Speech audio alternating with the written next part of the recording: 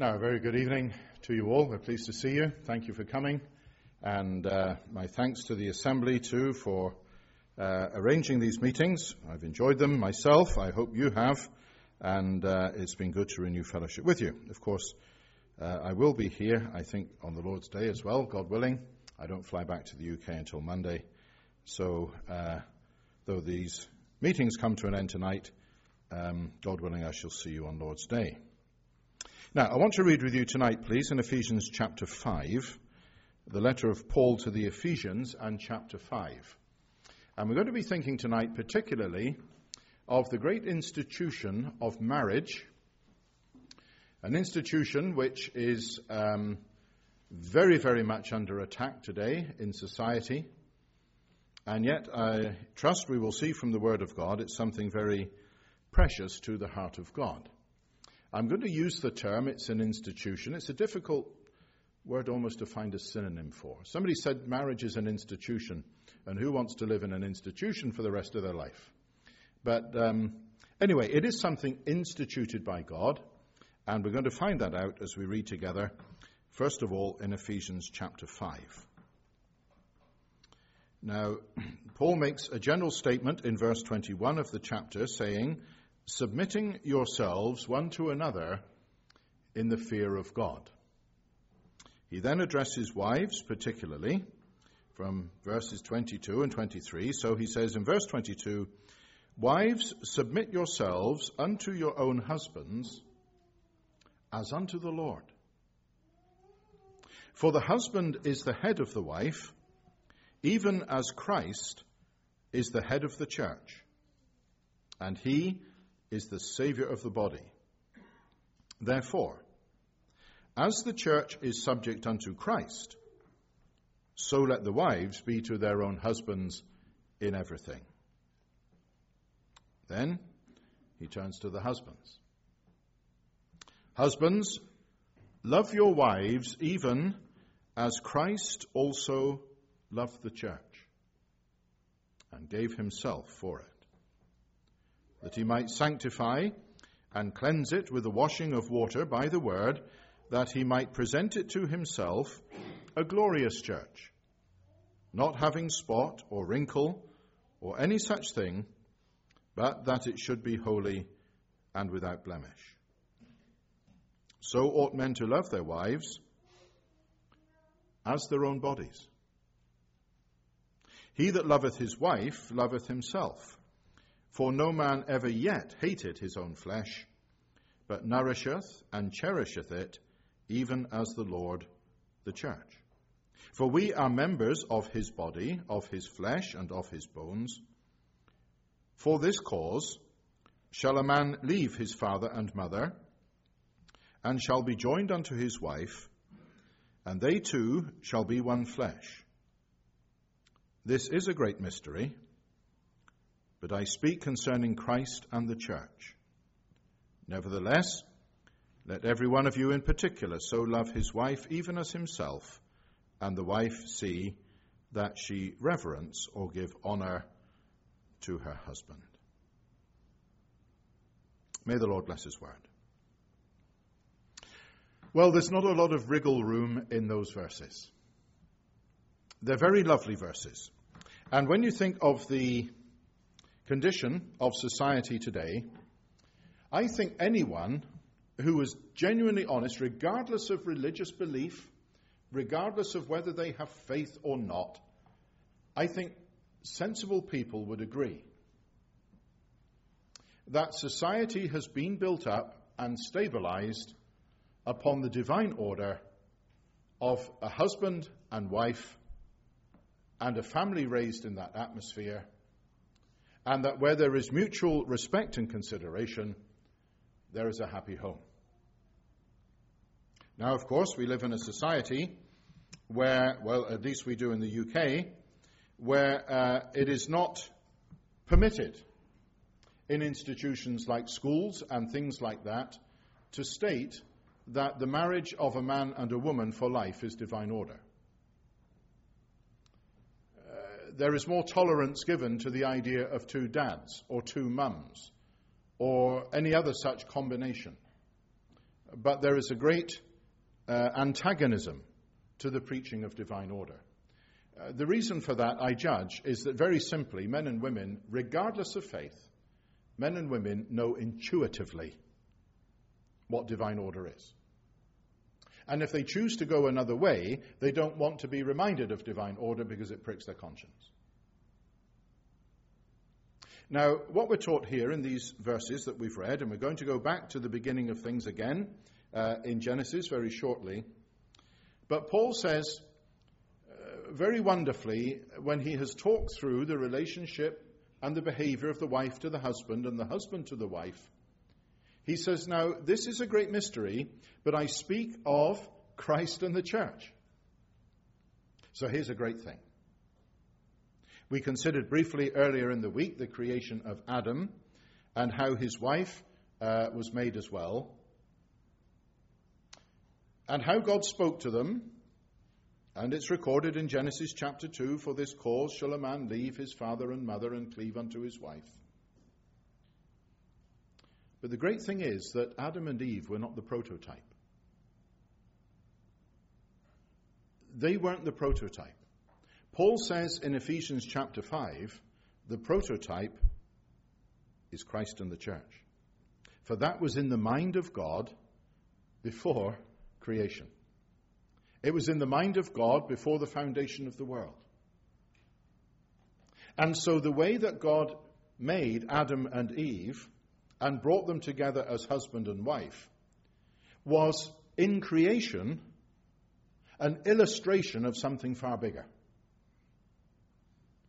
The very way that he made them was an illustration of what God's ultimate purpose and goal is, and that is that he might obtain for his beloved Son a bride for eternity. So the prototype is Christ in the church. And Adam and Eve were modeled on that. That would help us understand, wouldn't it, how God decided in his purpose, having made man from the dust of the earth, and having verified that there was no other living thing in creation that could answer to him in a fitting way, God caused a deep sleep to fall upon Adam. It was symbolic of the still future death of Christ. He caused a deep sleep to fall upon Adam, and he opened his side, and he took a rib. When you think that God, earlier on in those verses, is the God who can just make the stars also. Just call them into being. Billions, trillions of stars. And he just calls them all into being, and it seems as though he has haphazardly scattered them into space, but of course he hasn't, because they all have their fixed orbits and all that kind of thing. And a God who can do that with the word of his power decided to make the first woman by means of a surgical operation. And when the Bible says that he opened Adam's side and took a rib, it's what it means. And the rib he made woman. Now, why did, we reverently ask, why did God do it that way? Well, one of the reasons was so that it could be said that Eve was bone of Adam's bone, blood of his blood. She was quite literally one with him. She didn't just owe her life to him in the sense that, well, somehow she came out of him, but she actually shared in him. One of his ribs became his wife. So God made the rib woman. There's a good friend of mine. He's a surgeon out in Thane, just north of Bombay, in India. A very accomplished surgeon. And on occasions when I'm staying with him, he might say, "Oh, I've got quite an interesting job this morning. Do you want to come and see?" So it's quite interesting to watch him operate, and very fascinating. And it was he who told me And I verified it with another man when I came home. It was he who explained to me the wonder of the rib. Well, other bones as well, but particularly the rib. And he was speaking about a young lady who had had a road accident. She had had trauma to the head. So what they were doing was a colleague had joined him from a hospital in Bombay, and what they were going to do was they were going to repair her skull by using one of her ribs. They were going to graft bone into her head. So he says, what we do is we open the side, we expose the ribs, and he said each rib is in a sleeve. It's called the periosteum. And he said we carefully open up that sleeve, and from within it, a bit like perhaps taking a comb out of a sheath or something, he says we take the bone out of that sheath, and we sew up the periosteum, and we close up her side. Now he said she's an otherwise fit young woman, so he said I would estimate that in 6 to 9 months, that's all it will take for that rib to grow again. She's not going to be deficient of a rib for the rest of her life. It's one of the features, particularly of the rib bone. Providing the periosteum is closed up and it's all intact, the rib will grow again. There used to be an old wives' tale that men were short of one rib. Well, we're not. I don't know if that's where the spare rib idea came from or not. I don't know. But no, men are not short of a rib. What a curious way. We speak reverently, but what a curious way for God to make the woman. Deep sleep upon Adam, open up his side, remove the rib, make the rib woman, and then, closing up the side, Adam's rib would grow again. Do you know why he did it? Because when that operation was complete, there would be no deficiency in Adam, and yet he's got someone who is part of him, who is bone of his bone, flesh of his flesh. She is an organic partner of his. And so he's got something wonderful. He's got this woman as his companion and his consort and his wife. And this woman is part of him, and yet he doesn't lack anything. If you've still got your Bible open at Ephesians chapter 5, just go back to chapter 1. See how that chapter finishes. Speaking of the Lord Jesus Christ, it says of him in verse 21 that God's purpose is that he will be far above all principality and power and might and dominion and every name that is named, not only in this world but also in that which is to come, and hath put all things under his feet, and gave him to be head over all things to the church, which is his body, the fullness of him that filleth all in all. What an expression. The fullness of him that filleth all in all. So the one who fills all in all has got no deficiency. He's Christ, the Son of God. There's nothing deficient about him. There's nothing lacking in him whatsoever. He is the fullness, or rather he fills all in all. And yet, in the purpose of God, he's not complete without his bride. The church is the fullness of him that filleth all in all. So that the glorious man who is the Son of God is in the purpose of God and for all eternity incomplete without his bride. Eve is the bride from the wounded side. She is the one who doesn't, as I mentioned, just owe her life to her husband, but she is integrally a part of him. Now, says Paul to the Ephesians, it is a great mystery, but I speak of Christ and the church. And it draws our minds back to the fact that by the grace of God, believers in the Lord Jesus, Christians, as the Bible describes us, We haven't joined a religion. We're not members of a gospel hall or members of any other hall or any other church or anything like that. We are what we are because of our relationship by faith with a living man. And the wonderful thing is that when the Son of God was made flesh, when the Lord Jesus came into the world, it was so that he could go to the cross of Calvary, there give his life a sacrifice, firstly so that our sins could be forgiven righteously, but through the opening of his side. I'm thinking now of John chapter 19. His legs were not broken, but a soldier with a spear pierced his side, and forthwith there came blood and water. Blood to satisfy the justice of God, water for cleansing. And symbolically, in the sacrifice of Christ, every provision was made, not only for sinners to have their sins forgiven, but for those people who are forgiven to become absolutely, organically associated with Christ. Isn't it wonderful? We have a Savior of whom we are a part. This isn't some bolt-on addition to our lives. This isn't religion. This isn't just going to church. This isn't even just having a faith.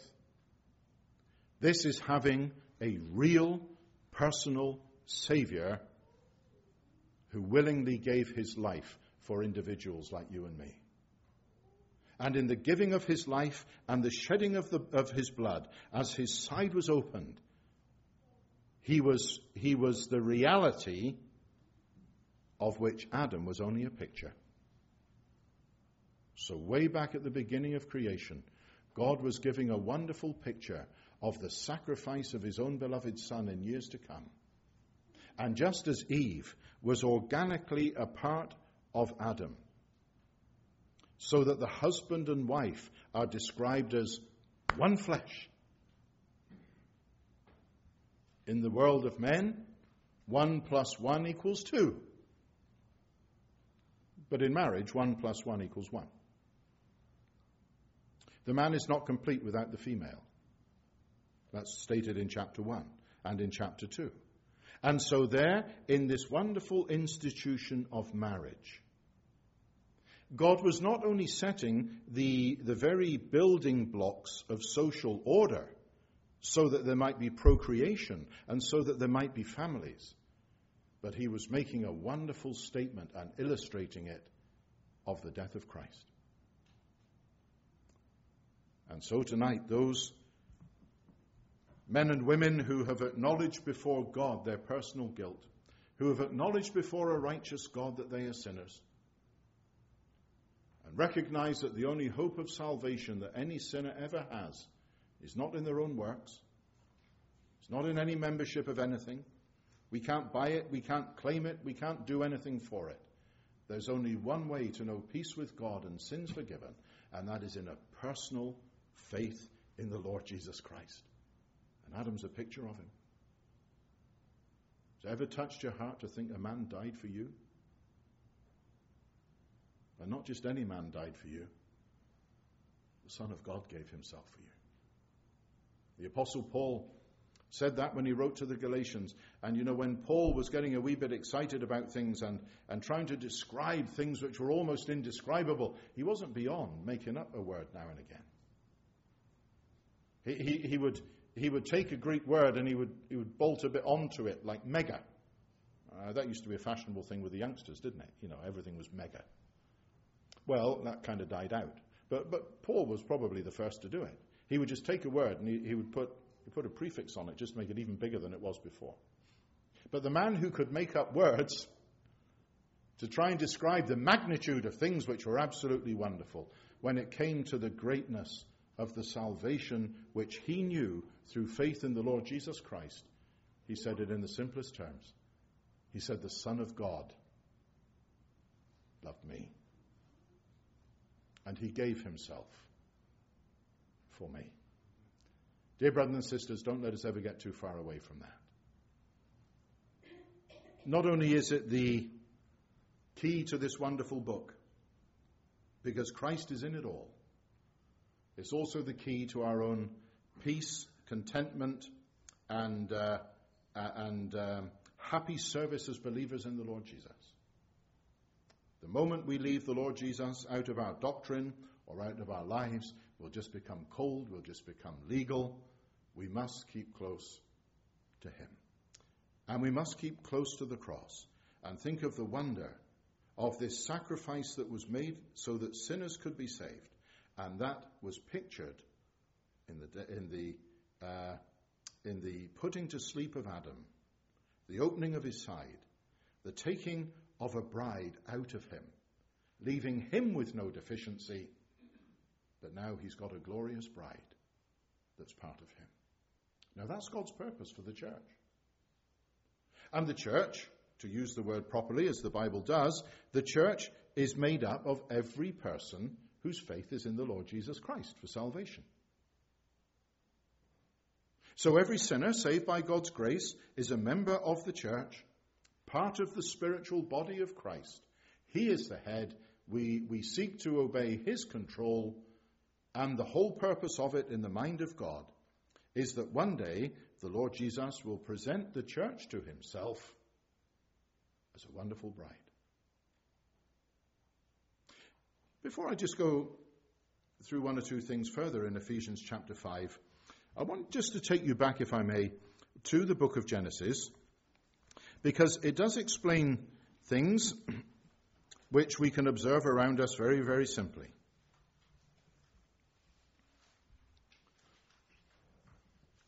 I want you to go back to chapter 3 of Genesis, first of all, please.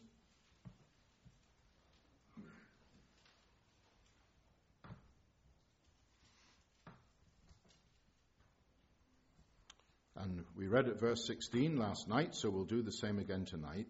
Verse 16 of chapter 3, unto the woman God said, I will greatly multiply thy sorrow and thy conception.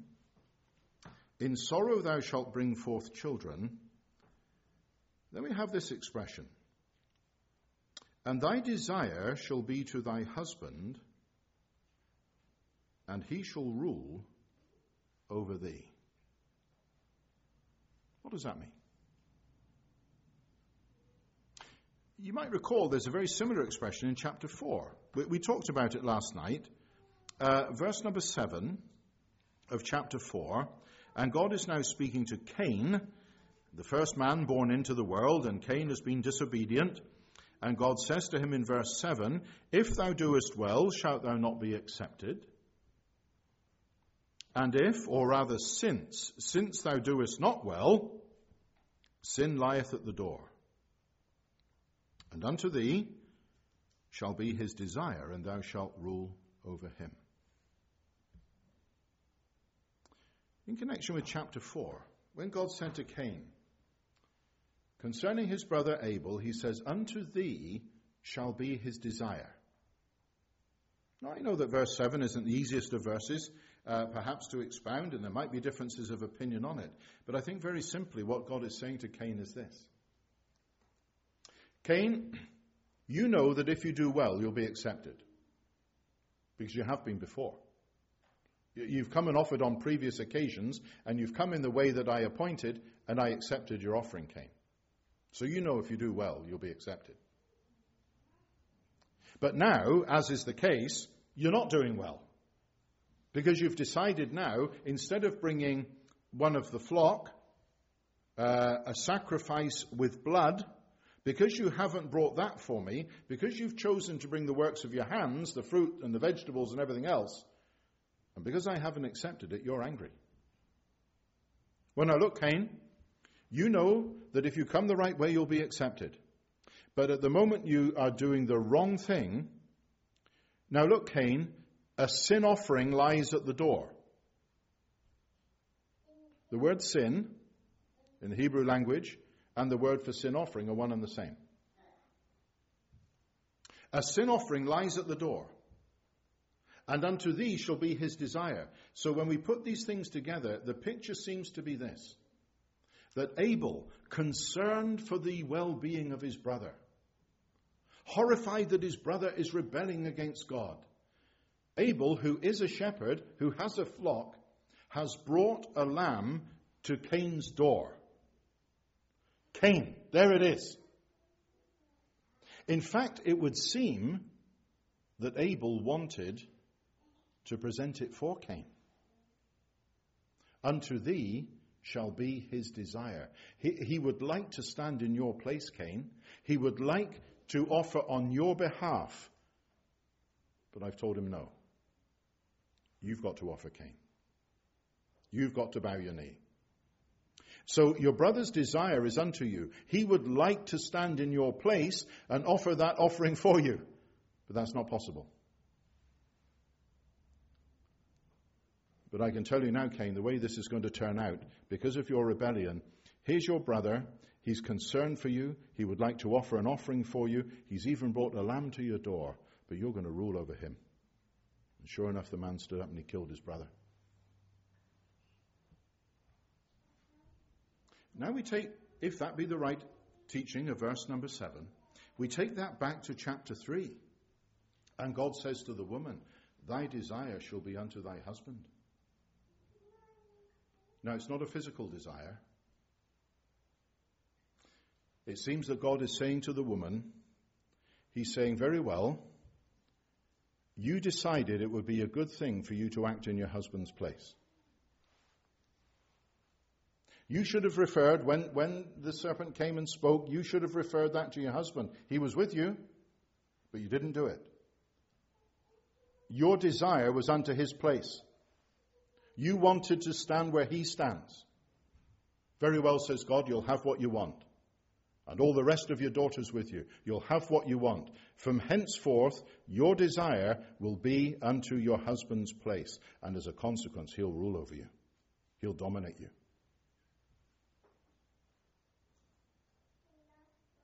It's very interesting. Folks who've been here every night will get a bit bored of me saying this. But the first 11 chapters of Genesis cover 2,000 years. Big period of time in a small number of chapters. They teach us so much. Not only by what is in there, but by what isn't in there. So that when we come to the beginning of chapter 4, we read, and Adam knew Eve, his wife, she conceived and bare Cain. You don't read of Eve again. Her name's not mentioned again. Who was Mrs. Cain? You don't know. Neither do I. The Bible doesn't say. Who was Mrs. Noah? Don't know. No name. No details. The rest of the chapters, well, there's 2 wives mentioned. They're there in chapter 4, and one is called Ada and the other is called Zillah, and they were the wives of a man called Lamech, and they're named because he was the first to go in for polygamy.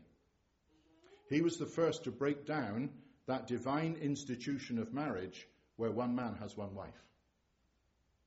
So he breaks down that divine order, and so the Spirit of God names the 2 women involved, Ada and Zillah. And for the rest of all that period of time, you don't read the name of another wife until you read of Abraham's wife, Sarah. There's a catastrophic effect upon the family unit. And the woman has come under subjection. And in so many societies in the world today, it's exactly the same. The woman's desire at the beginning of chapter 3 was to stand in her husband's place. And God said, very well, that's what you'll have, and you'll regret it for the rest of your days. Now, please, I know this can be the stuff of jokes over the supper table and this kind of thing, but this is deadly serious now. There lies within, more or less, greater or lesser degrees, there lies within the natural heart of a woman a resentment about submitting to the male. And where there is not submission, then the male is very inclined to use what is generally not always, but generally, his greatest strength to subdue her. When you think of what that first marriage was like, it must have been tremendous.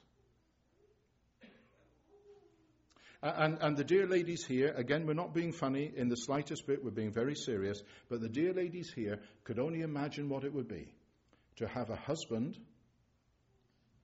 who dearly loved the woman for herself and who anticipated every need, spiritual, physical, in every way, he anticipated her needs. He effectively lived for her. And we men possibly think we could only dream of a lady who simply lived to please him. Not just to gratify his fleshly desires, but to be a genuine soulmate and a partner, so that together they knew exactly what the other was thinking and doing, and there was this wonderful harmony where two people, one male, one female, worked together exactly as one. And one thing we need to be reminding our younger Christians is that because they are Christians doesn't mean that their marriages will not have the sparks and the ups and downs. It's hardwired into us now through the fall of man. And the misunderstanding of the whole principle of headship means that marriage in many societies has just become one of subjugation and lordship. The man is boss, the woman is repressed. And I tell you this, there is nothing in the world that does more for the deliverance and the emancipation of women than the gospel. Truly.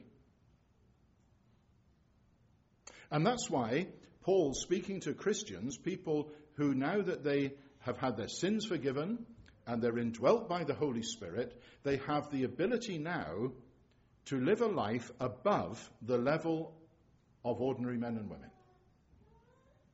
And he says to them in Ephesians chapter 5, now submit yourselves one unto the other. So well, how do you do that? The thought is of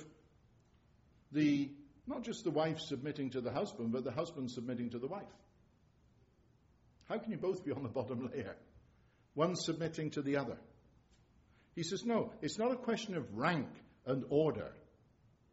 It's a question of recognizing and understanding and believing what God intended marriage to be. And so he turns to the wives first. He does so, I judge, because in the order of things in the Garden of Eden, it began with Eve. And so he turns to the wives and he says, now look, wives, submit yourself unto your husband. And do it as unto the Lord. Now, he doesn't mean that you treat your husband as a lord. My dear Indian friends won't mind me saying that one of the most oft-quoted verses in an Indian wedding is the fact that Sarah called Abraham Lord.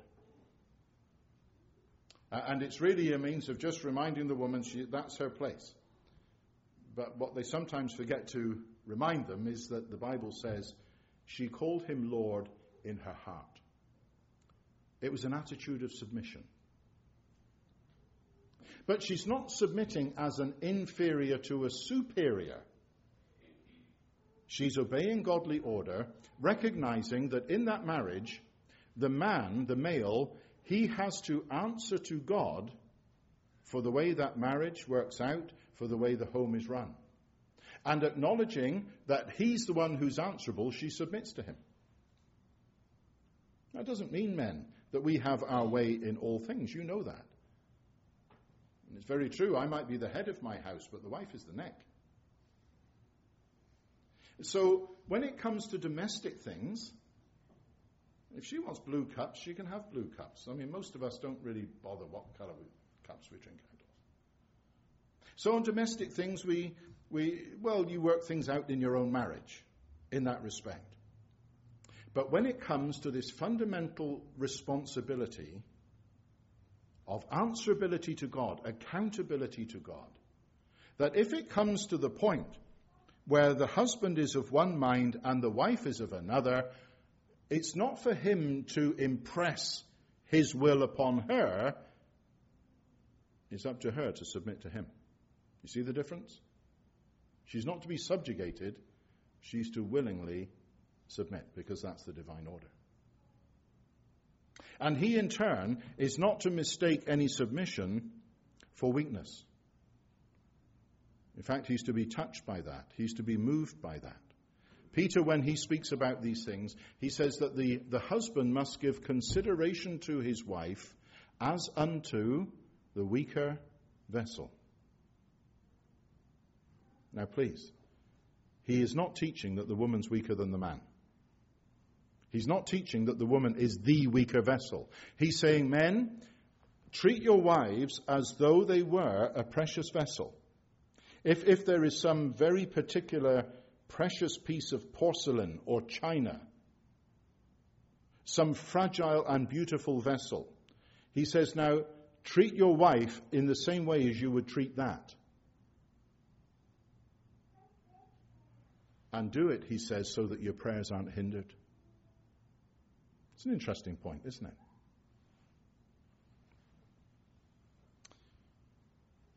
We spoke about buildings in these chapters. Interesting to go through them and see what men built. Abraham was the first man after Noah to build altars. Noah built an altar in Genesis chapter 9.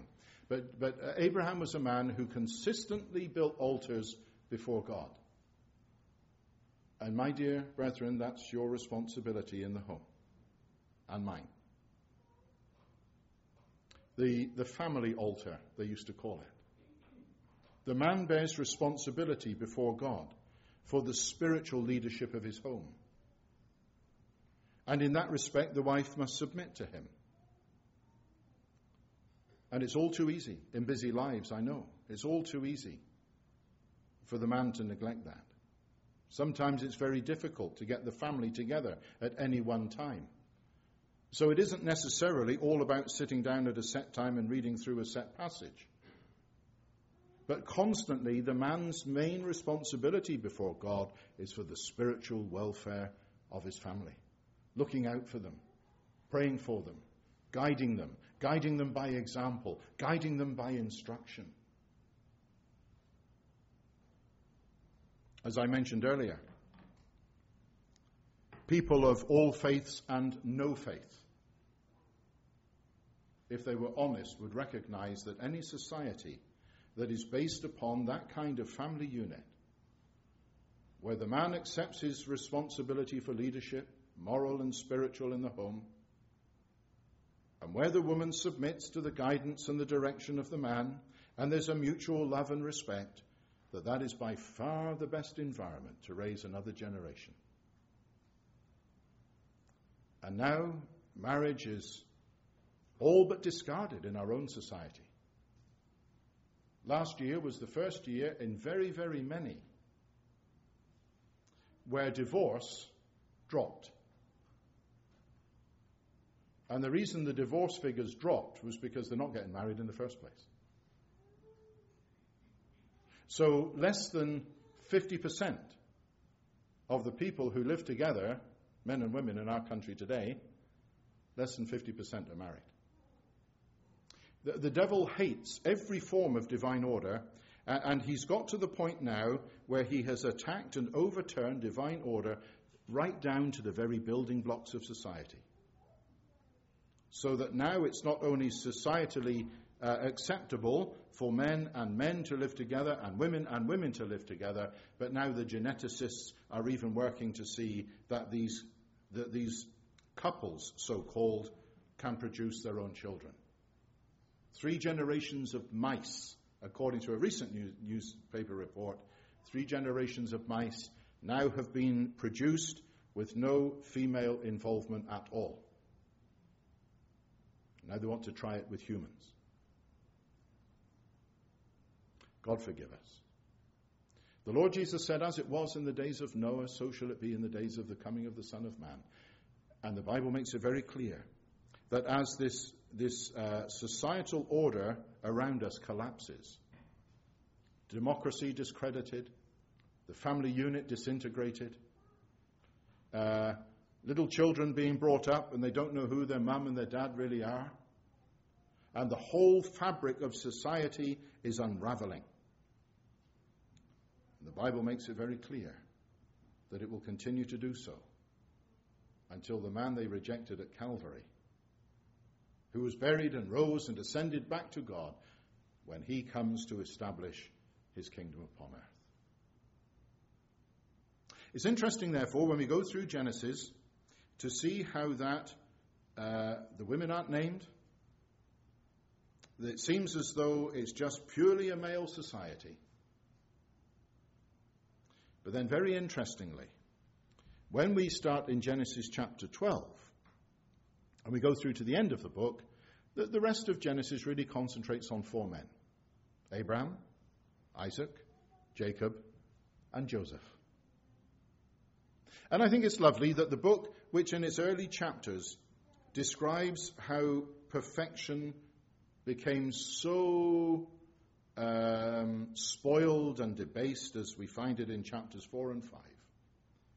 When we come to the end of Genesis and we find, for example, the account of Joseph, God now takes that man and he says, look, I've given you an illustration in Adam.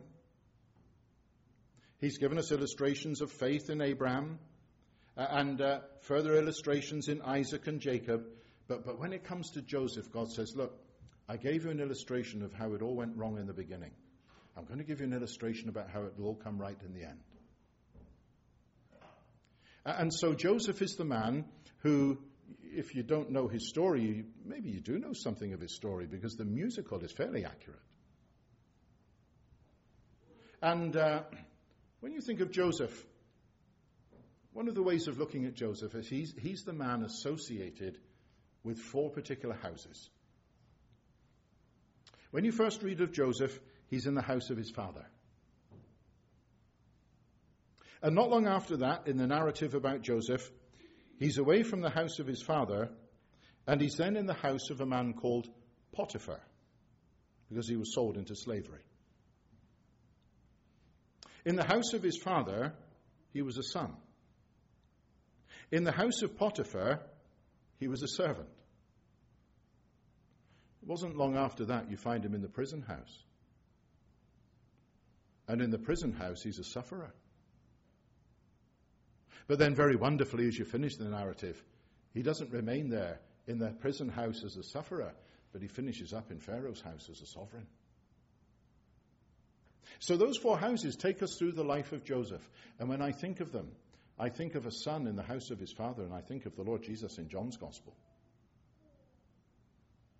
And when I think of a servant down there in Potiphar's house, I think of the Lord Jesus, the perfect servant, in Mark's Gospel. And when I think of the sufferer in the prison house, I think of the suffering man in Luke's Gospel. But when I think of the sovereign in Pharaoh's house, I think of Matthew's Gospel. And in the life of that man, God illustrates how all that went wrong at the beginning of the book of Genesis is going to be brought right under the man of whom Joseph is but a picture again. Adam was a picture. Noah is a picture of Christ. And in some ways, Isaac is a picture of Christ, the man upon the altar. But the fullest picture is in Joseph. And yet, interestingly, we find he had a bride. She was called Asenath. She was the daughter of a man called Potiphar, the priest of On. She was a Gentile bride. And we know that the church today is largely, not exclusively, but largely being brought out from among the Gentile nations.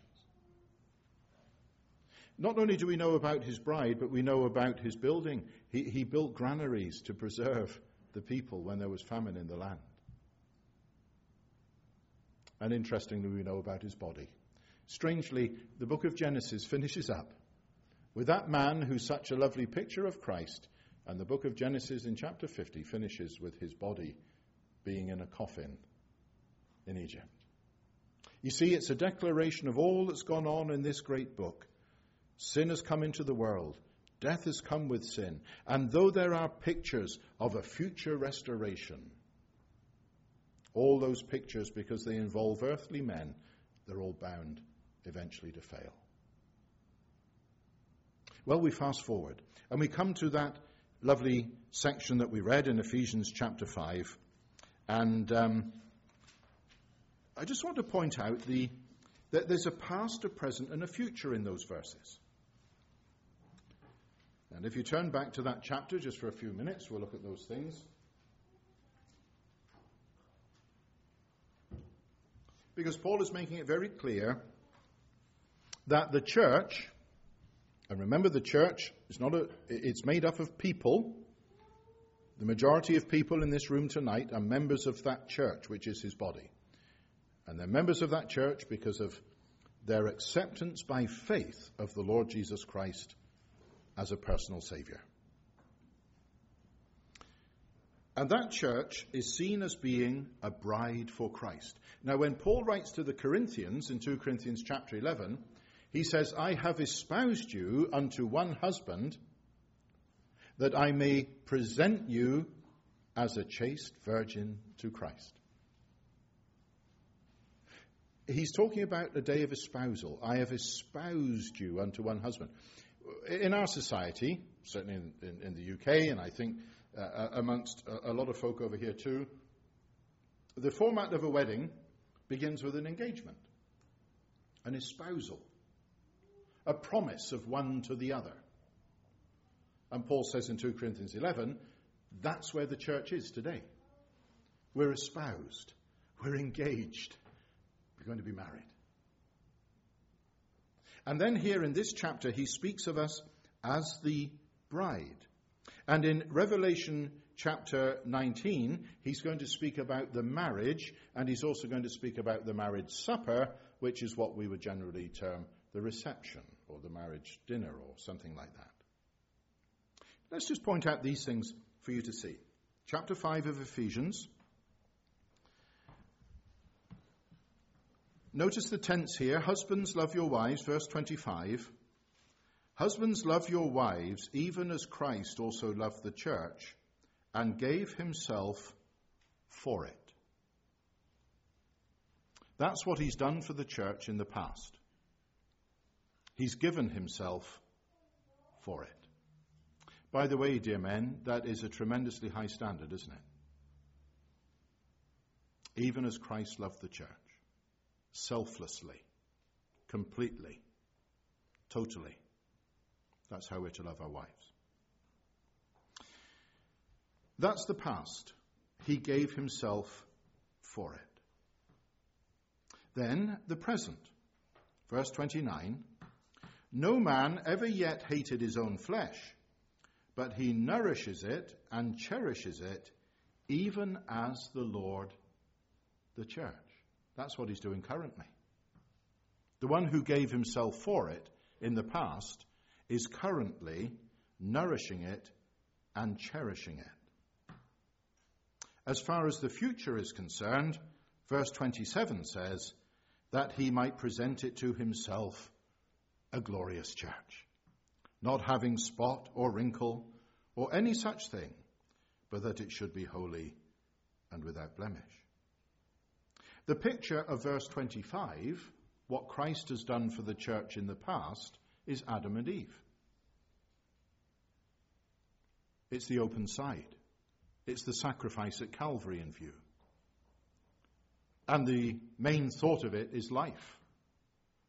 That's where the church gets its life from. It gets it from Christ. It shares it with him. Then when you think of the present, as he nourishes and cherishes the church, then the Genesis illustration is with Isaac and Rebekah. In that longest chapter in the book, chapter 24, a servant is sent to get a bride for Isaac. And the chapter finishes with him being comforted after the death of his mother Sarah. And it says he took Rebekah into his tent and he loved her. So if in the illustration in the past with Adam and Eve, the thought is of life, with Isaac and Rebekah, a picture of what Christ does for the church today, the thought is of love. But then when it comes to the future, verse 27, that he might present it to himself a glorious church, That's really that illustration of Joseph and Asenath. It's about the fact that when Joseph, with all his suffering behind him, the one who came forth from the Father's house and had been in the prison house and in Potiphar's house, has now been exalted, and he's a sovereign, and he's given a bride to share his glory. Oh, my beloved brethren and sisters, we've just a few minutes. Let me just try and enthuse your hearts about the fact that very soon we're going to be in heaven. And it's God's purpose that the church of which we are a part is going to be presented. He's going to present it to himself. He's already presented us individually before the face of the Father. And now he's going to present the church to himself, not having spot or wrinkle or any such thing. The very moment the Lord comes to the air to take us home, we're going to be changed. And the church corporately will be the bride of Christ.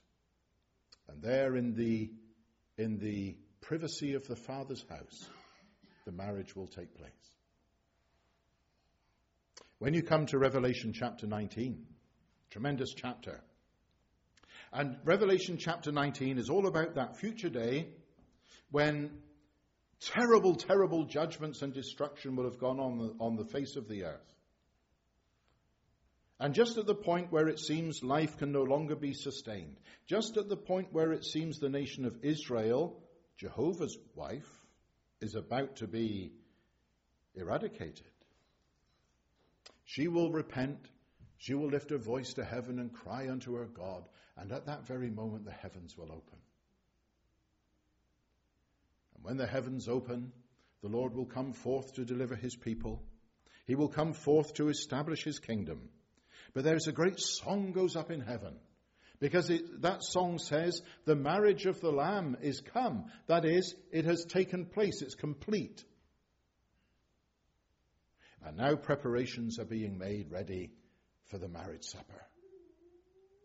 And the marriage supper of the Lamb will constitute, I suppose, at least a great part, if not all, of the millennium. That 1,000-year reign of the Lord Jesus. Old Testament believers raised from the dead to be the friends of the bridegroom. They're the invited guests. There's a wonderful marriage supper to take place. John depicts it very clearly, very beautifully in his own gospel. Chapter 2. The first miracle that the Lord Jesus recorded in John's gospel was at a wedding feast. It was at Cana of Galilee. And John tells us in that chapter, this beginning of miracles did Jesus in Cana of Galilee, and he manifested forth his glory. The glory of a man whose right it is to rule and to reign. He's a real man, you know. He took humanity back into heaven with him. He's a man forever. And just as Joseph was given a bride to be his consort and his companion and to share his glory, so it will be with the Lord Jesus Christ, now rejected, now set at naught by sinners, but in that day gloriously revealed, and every knee shall bow, every tongue shall confess that Jesus Christ is Lord, and he'll rule and he'll reign, and he'll have a bride for himself. At that wedding feast, John portrays it in chapter 2 of his gospel. As far as the nation of Israel is concerned, they're the guests, they're there. The man they crucified, they now recognize as their Messiah. They're going to witness the companionship he has with you and with me. Of course, at that wedding feast, there was a big problem. There was a want. They had no wine. And the reason they had no wine was because there were water pots there. They were bone dry. Those water pots were for purification. Now the picture is this, that in the experience of the nation of Israel, once they repent, once they turn back to their God with all their heart, he's going to restore them. But the first thing that must happen is purification. Until as a nation they have been purified, they cannot have the joy of which the wine is a picture. So the Lord said to the servants, his mother said to him, they have no wine. And then she turned to the servants and she said, now whatsoever he says unto you, do it. So the Lord said, right, go away to the well, draw water, fill the water pots. And they went to the well, and they brought back water into the pot, back to the well, back to the pots, back to the well, back to the pots, and they filled those water pots to the brim. And when there was provision made, the fullness of provision for purification, the Lord said, now draw again. And they went back to the well. And when they drew the next time, it wasn't water, it was wine. You're thinking to yourself, hang on, brother, the wine came out of those water pots. No, it didn't. Your Bible doesn't tell you that. You just need to read it a bit more carefully. It didn't come out of the water pots. It came out of the well. And that's why the Spirit of God uses a particular word that only means to draw water out of the depths. The woman used it in John chapter 4. Sir, the well is deep, and thou hast nothing to draw with. There's the word. So the fullness of... He's checking it, that's good. That's good. When there's the fullness of purification, when that nation is restored, then the joy will be limitless. The Jew it doesn't matter how good that wine was, they would never have drunk it out of those pots. They were unclean vessels. They'd never have drunk it out of those. It's the best wine they ever tasted. And now there's this limitless supply. It's coming out of the well. And at that marriage supper of the Lamb, there's going to be such a joy because the curse has been removed from creation and Israel, the nation, has been restored. And Christ, the rejected one, has a bride at his side. What a glorious day. And my brother, my sister, you're going to be there. You're going to be there. Yeah, I find it difficult to imagine as well. But praise God, we're going to be there.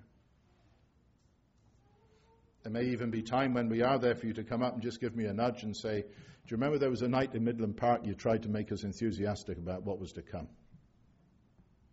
You say you didn't come anywhere near it. And nor can I.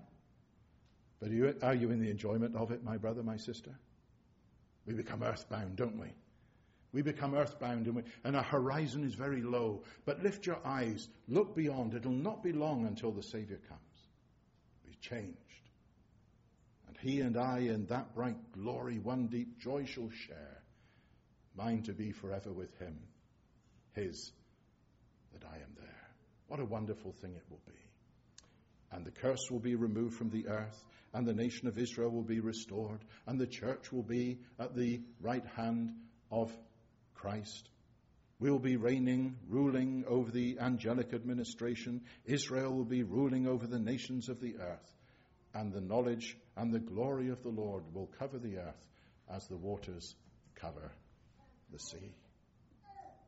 So as I close, let me just read to you the verse that we read on the first night of our study together. And it was there in Ephesians and in chapter 3. And the last verse of the chapter, Paul says in his prayer, unto him be glory in the church, by Christ Jesus, throughout all ages, world without end. Amen. And we tonight can say amen, lost in wonder, love, and praise. May God bless his word. Shall we pray?